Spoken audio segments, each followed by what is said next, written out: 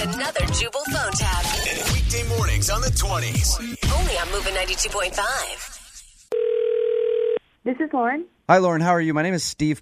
I work over in the corporate offices. I don't think we've met before.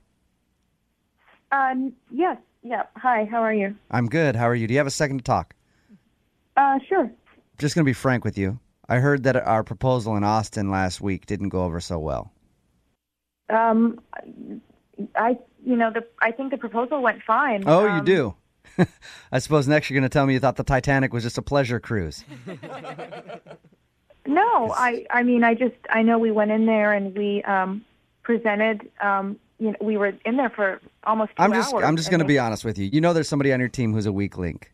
Is it Randall?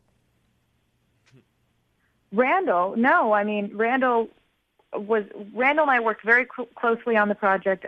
He was very detailed, and he was always. Okay. Well, who else was on your team then? There's Trisha and Michael. All right, let's go back to Trisha. If good old Randall did such a bang-up job, how about Trisha? Was she part of the problem? Trisha was there, and Lauren, listen. I've met Trisha before. She doesn't seem like the most pleasant person to work with. Yeah, when you're leading a group, everyone's got different personalities, and she. So are you telling me that she's difficult to work with, and she's the reason that your presentation sucked ass? No, I would. You gave an ass-suck presentation. You know that, right?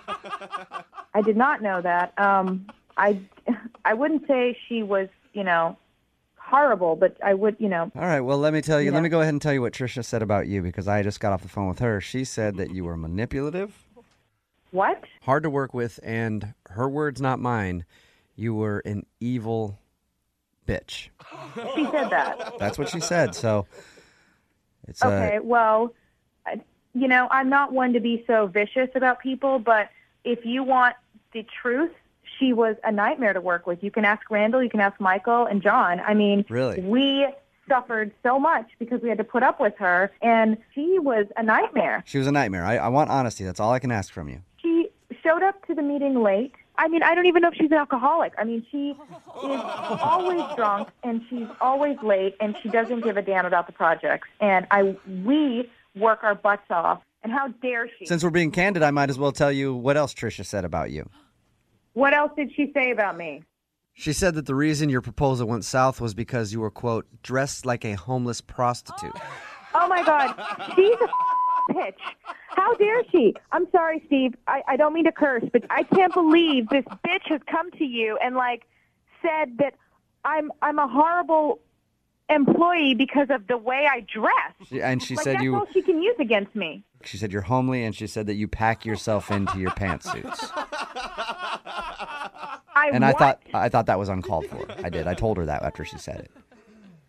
Thank you. I can't believe this. She's what a bitch. I'm sorry. I'm so angry right now. No need to apologize. I would like to have her on a conference call. I want to hear her say this. What would you say to her if you could talk to her right now?